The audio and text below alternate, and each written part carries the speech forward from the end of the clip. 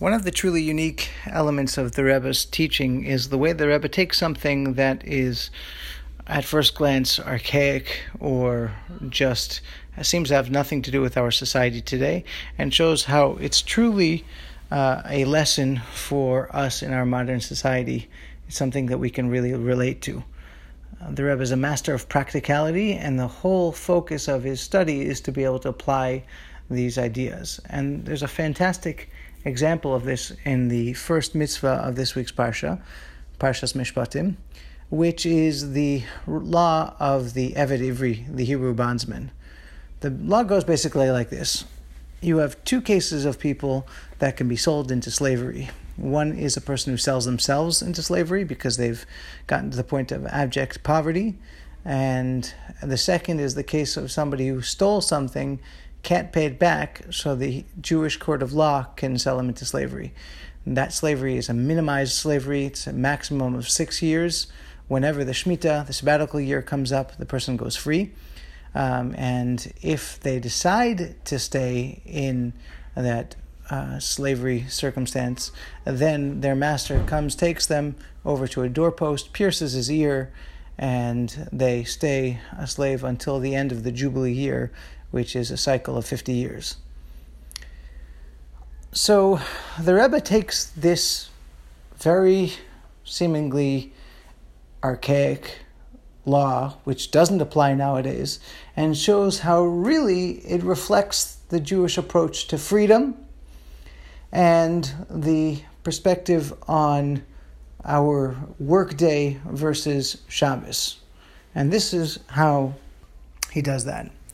First of all, in terms of the actual punishment itself, the ear piercing itself, it's a punishment of sorts, but at the same time, this is something that seems to be a minimized punishment because of the fact that, of course, many people pierce their ears, often on their own free will. So the very fact that there's an ear piercing going on shows you that this is specifically a minimized punishment. It's not supposed to be out of the ordinary. It's just supposed to be something, a reminder to him personally. In fact, the question can be asked, why is he being punished in the first place? And even when you're talking about a thief, this thief seems to be punished over what a regular thief is being punished because he's getting his ear pierced. But the truth of the matter is, when we note that the punishment doesn't happen immediately, it's only something after 6 years when he's given the opportunity to go free and he refuses that opportunity, that's when he's punished. And that's actually what the punishment is. It's a punishment for his refusal to rejoin society as a free person, and more specifically, it points out that even when he went into slavery, he didn't do so just because of the circumstances. He also did so because he had no shame. He had no recognition, either what he did wrong in the case of a thief, or in the case of somebody who is so poor, that person has a much more subtle element. That person is suffering from his lack of faith that God himself can't take him out of that circumstance. So all of this is hinted to in the way that Rashi, the great commentator, shapes his commentary on these words. He writes, "V'ratzah Adonav et hazno," and the master shall pierce his ear. He writes the right ear. Or maybe not, maybe it should be the left ear. And so the fact that he starts by asking this question, maybe it should be the left ear, is because the left always represents the weaker side. So Rashi is being cognizant of the fact that this is a weaker punishment, it's a lessened punishment, it's a minimized punishment, and so therefore we would immediately think that it should have to do with the left side.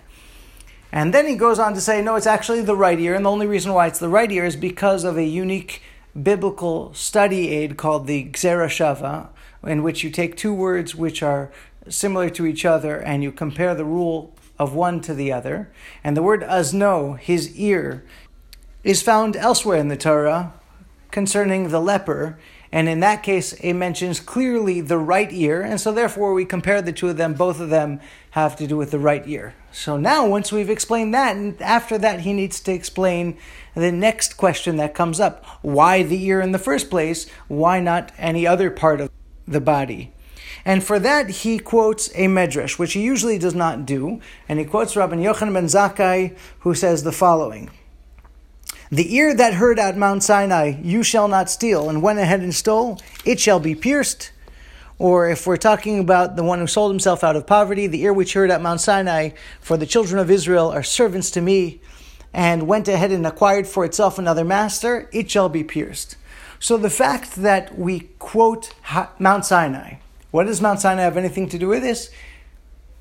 What Rashi is intimating here is that you were at Mount Sinai and you heard these words, either the words, do not steal, and you heard the words, for the children of Israel are servants to me, and you need to apply those things to yourself. The same God that told you those things put you in this circumstance and gives you the opportunity in some other way to be able to get beyond your circumstances, and instead you misunderstood or you misread the circumstances around you, and that's the reason why your ear is being pierced, because to remind you that you should have listened and considered what was being told to you. And the reason why he quotes Rabbi Yochanan ben Zakkai by name is because Rabbi Yochanan ben Zakkai was a person who was absolutely focused on the study of Torah to the point where nobody ever beat him to the study hall. He was always the first one there. And there are many other things that talk about his total and absolute dedication to Torah. So that's hinting to the fact that Rabbi Yochanan ben Zakkai's world is Torah first, and apply that into your world.